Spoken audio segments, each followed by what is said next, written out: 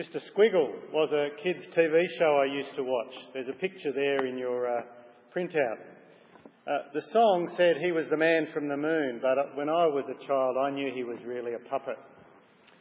Kids used to send in pictures that were squiggles, lines and shapes, and when Miss Veronica used to put the picture up on the blackboard, Mr. Squiggle would go to work.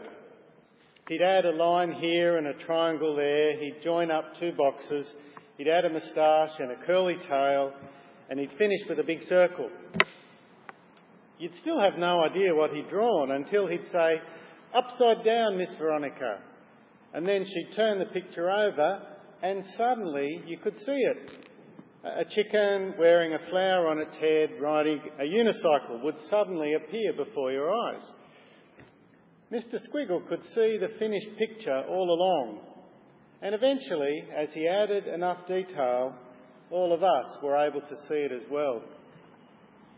And it's like that with Jesus' teaching. There's a group of people who are watching and listening, and he begins with a puzzle, something that doesn't make sense, and then he starts to fill in the missing pieces. A few circles here, a box there, a line and a few dots. There's questions and answers, there's misunderstandings. And slowly confusion becomes understanding and unbelief becomes belief, at least for some, even though there are plenty more people who don't understand. And by the end of the chapter, he's explained what it means to believe in him, to feed on him, which is the same thing. How someone can be guaranteed eternal life, the life of heaven, by trusting him, trusting the one who sent Jesus as well, the Father. The problem is Jesus is the one who's come down from heaven, and he knows things that we can't even imagine, let alone understand. And he's trying to communicate heavenly puzzles, heavenly things with earthly human words, heavenly truths with earthly pictures. He can see it clearly, but nobody else can. And so our challenge as we hear these words is to try to work out the puzzle, to see the picture, and then to trust Jesus. Jesus begins his teaching in verse 25, where we started our reading, but it helps if we understand what comes before it in this chapter. That will help with the puzzle. Chapter 6 begins with Jesus being followed by a large crowd. He's teaching and healing, and in verse 4 we find out it's nearly time for the Passover. The Passover was when Israel remembered God rescuing them from Egypt, escaping from slavery, led by Moses. And so the people had Moses and national deliverance on their mind. And so during the course of the day, Jesus does a miracle. He feeds a crowd of thousands with 2 small fish and 5 bread rolls. There's bread for everybody, all from Jesus.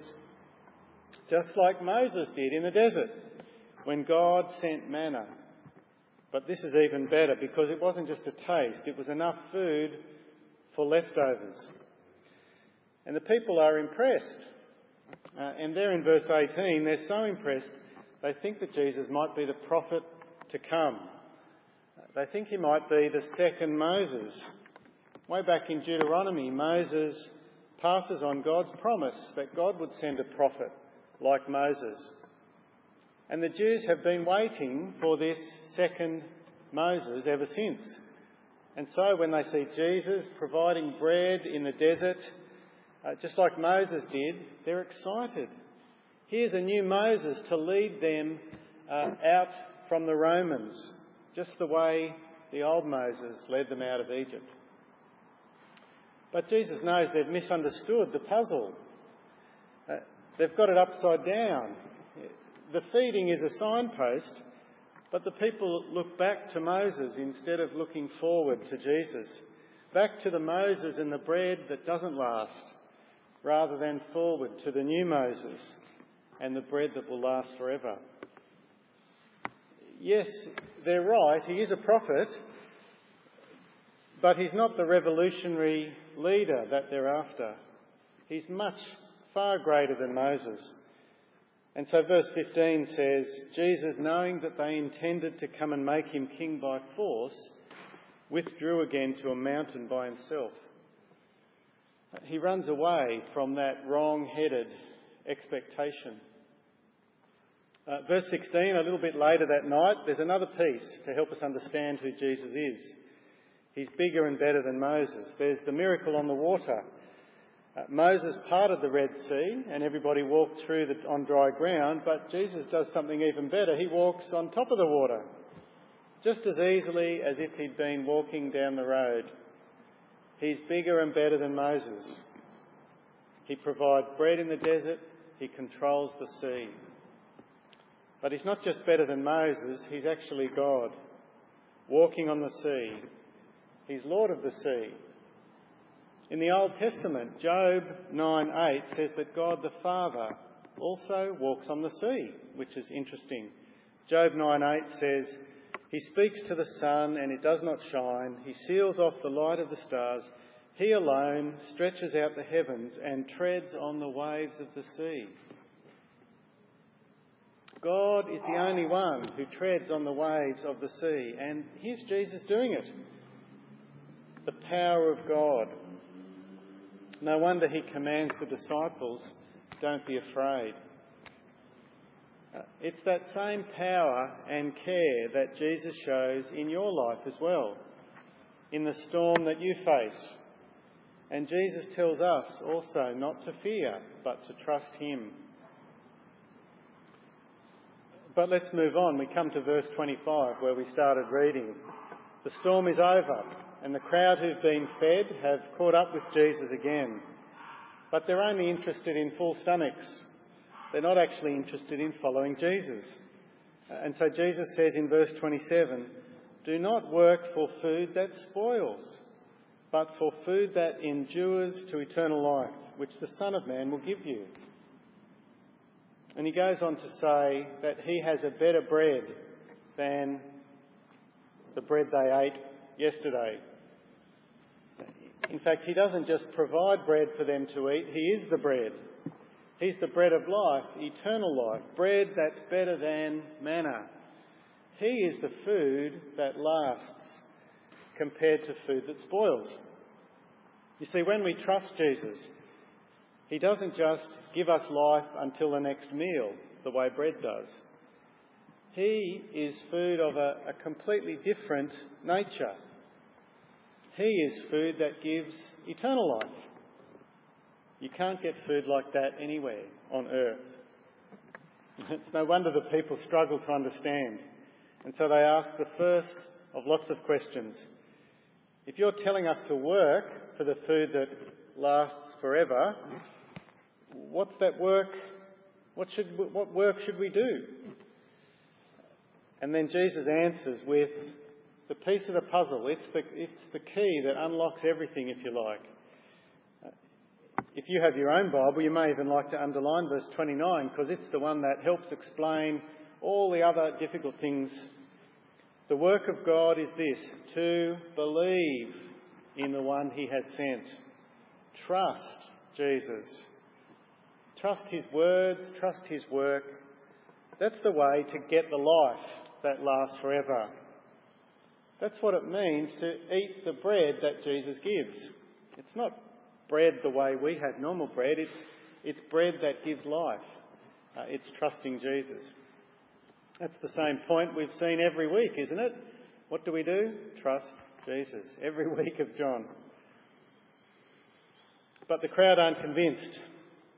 And so they say to Jesus in verse 30, you say you have God's approval? Prove it. They're thinking back to Moses because God helped back up Moses' words with miracles. I think the crowd are thinking about their stomachs again. They want some more bread like they did yesterday. And so Jesus says, I can do better than manna. Verse 33, he says, the true bread that comes from heaven gives life to the world. Not just Israel, not just one group of people. He's come to give life to the world. But they're still confused. So question 3, if you've got something better than manna, give us this bread. They're thinking about bread rolls. But Jesus explains a little more in verse 35, I am the bread of life. He who comes to me will never go thirsty. He who believes in me will never be thirsty. There it is again. Belief means eating bread. Just the way physical bread satisfies physical hunger, Jesus satisfies your real hunger, your spiritual hunger. He's the way to real life. Not just life that outlasts death, but life now that satisfies us, the way bread satisfies. When you come to Jesus, when you believe in him, your searching is over. You're full. Your reason for living is to follow Jesus. It's why you were made. And when you find Jesus, your appetite for anything else is lost. Your thirst is quenched. Is it like that with you? If you found Jesus, does everything else leave you feeling empty? Power, possessions, clothes, success, does it all fail to satisfy you? Does it leave you feeling empty? And when you do all of those things with Jesus, when you do them his way for his glory, with him walking with you, there is a new freshness about life as you work, as you shop, as you earn money, as you give your money for Jesus, as you work following him. Life with Jesus has a new goal, a new richness. Possessions have a new purpose. Decision-making becomes easier because you're doing everything for the glory of Jesus. Your priorities become simpler. That's what it means to eat the bread of life that Jesus offers, that will satisfy you. If that's not your experience, maybe you need to ask yourself whether you really have come to Jesus and trusted him. Well, his offer is there, verse 36. Anyone who comes to me, who believes in me, will never be hungry or thirsty. But what if people want to come but don't have the strength or the willpower? What if Jesus is out of their reach? Well, just as well, it's not all up to us. In verse 37, not only does God offer us the bread, but he makes sure his children take it. He makes sure that we come to Jesus and that we trust him. He doesn't just offer the food, but he makes sure it gets to us. Verse 37, Jesus promises, all that the Father gives me will come to me, and whoever comes to me I will never drive away. Imagine a dad who is providing food for his baby. He sits the baby in a high chair, he goes to the cupboard, he gets out a jar of baby food and he gets a spoon from the drawer and he puts them in front of the baby and he goes, there you go, eat up, enjoy. Well, no, dads don't do that, do they? Dad prepares it, he opens the jar and maybe heats it up a little bit and then he spoons it into the baby's mouth. And God does the same thing for his children. He doesn't just put Jesus there, the food and drink that satisfy us, and then leave us to find Jesus on our own. He doesn't do that. He provides Jesus, and then he leads us to Jesus. All who come, all that the Father gives me will come to me, Jesus promises. And then down in verse 44, he says it in a slightly different way. No one can come to me unless the Father who sent me draws him. That word translated draw, it can mean a few things in English. It can mean influence or encourage. That's sort of soft. But it's quite a strong word, actually, in Greek. In other places, it's translated drag. So in Acts 21, Paul is dragged out of the temple by a crowd. And in James chapter 2, the poor are dragged into court by the rich. It's quite a violent word. So Jesus is saying that the Father drags people to Jesus. He opens our eyes to understand the puzzle. He gives us the gift of faith so that we can trust Jesus. And he's effective. Verse 37 says, all, everyone the Father calls comes to Jesus. There's a 100% success rate when Jesus calls, when the Father calls. It's an irresistible call. Everyone God drags responds with faith. But that's only the first half of the verse. Look at the second part of that verse. Whoever comes to me, I will never drive away. Jesus will keep whoever comes to him. He will never let go of them. Everyone who comes to Jesus in faith, everyone the Father draws, will be kept by Jesus himself. It's a wonderful promise, isn't it? It's a comfort. Jesus will cause every true Christian to persevere to the end. Once a Christian, always a Christian. Because Jesus holds them fast. In verse 39, he says it this way, this is the will of him who sent me, that I shall lose none of all that he has given me, but raise them up on the last day. That's a wonderful comfort when we doubt our salvation. Often we do it because we take our eyes off Jesus and we look at our own performance. If we've truly turned from ignoring God and accepted his gift of salvation, if we're following and listening to Jesus, then we can have a real assurance that we belong to him, and we always will. And yet, while Jesus has been saying these things to encourage, it also seems to confuse. So in verse 41, some people say, who does Jesus think he is, come down from heaven? Jesus' answer is that his authority comes from God. Verse 43. He's not making things up. He's not saying things on his own. He doesn't do anything unless the Father is behind it. No one understands the Father the way Jesus does. And just to prove it, he explains a little more of the puzzle in verse 51. Verse 51, he says, I am the living bread that came down from heaven. If anyone eats of this bread, he will live forever. That's all the same. But then he adds, this bread is my flesh, which I will give for the life of the world. We already know what it means to eat the living bread. It means to believe in him. But now Jesus changes the picture. Bread becomes flesh. He's thinking about believing not just in his words, but in his work, believing in his sacrifice, trusting his work on the cross. He's using the language of the Passover lamb. Remember, it's nearly Passover. And the Passover lamb was sacrificed in place of people. And the blood was spread on the doorposts to protect the household from God's judgment. And then the flesh of the lamb was eaten in gratitude to God who'd saved them. That was the Passover. And when the people asked the question you and I would probably ask, how can we eat his flesh?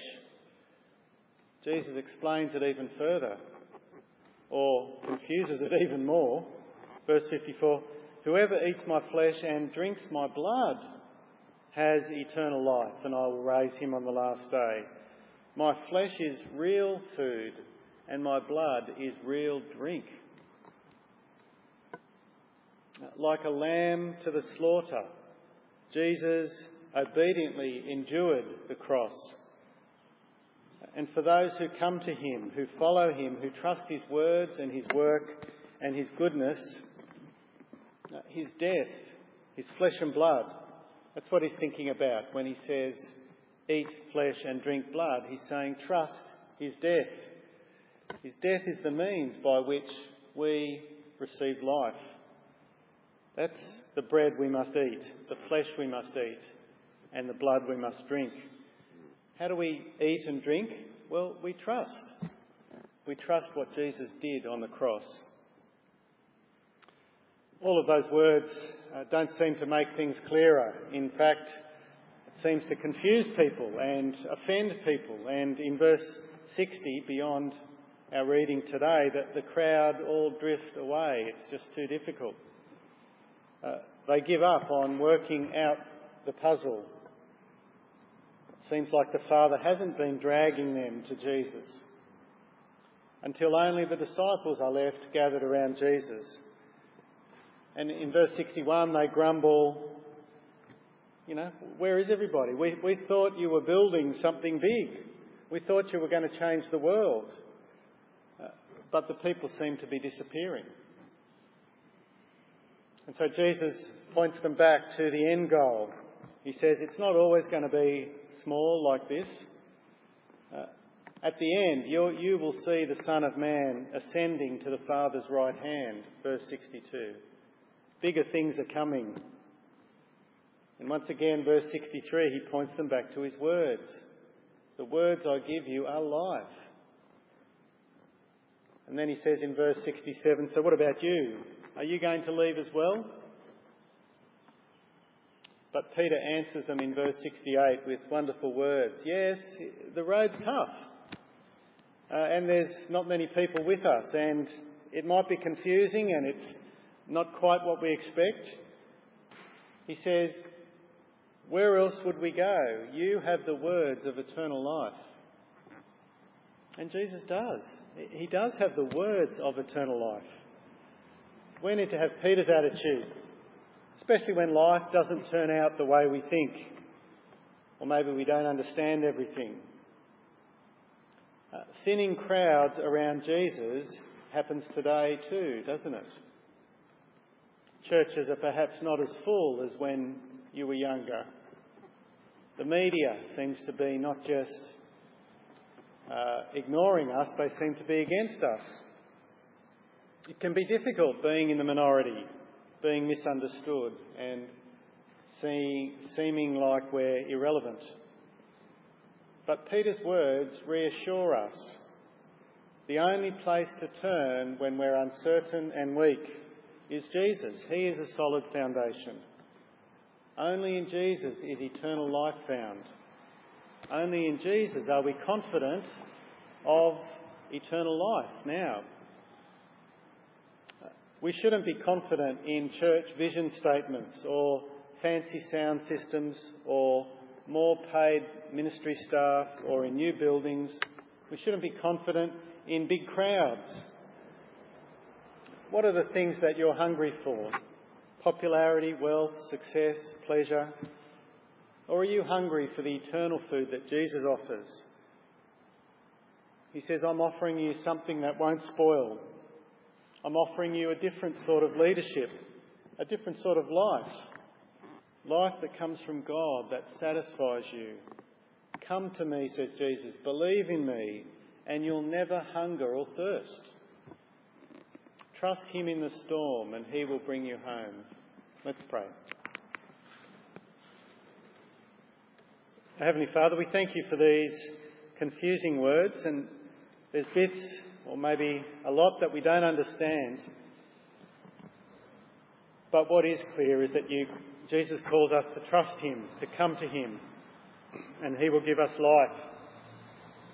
Help us to do that. We thank you for those clear promises that all you draw to Jesus will come to him, and that Jesus will never let them go. What a great comfort that is, especially for any here who are going through difficulties. Please be with them and comfort and strengthen them, we pray. Help them to see Jesus and to trust him. We thank you for Peter's words. Help us to have Peter's attitude, that there is nowhere else we can go for eternal life. Nothing else can do it. Help us to be around Jesus, to come to him and to live. Amen.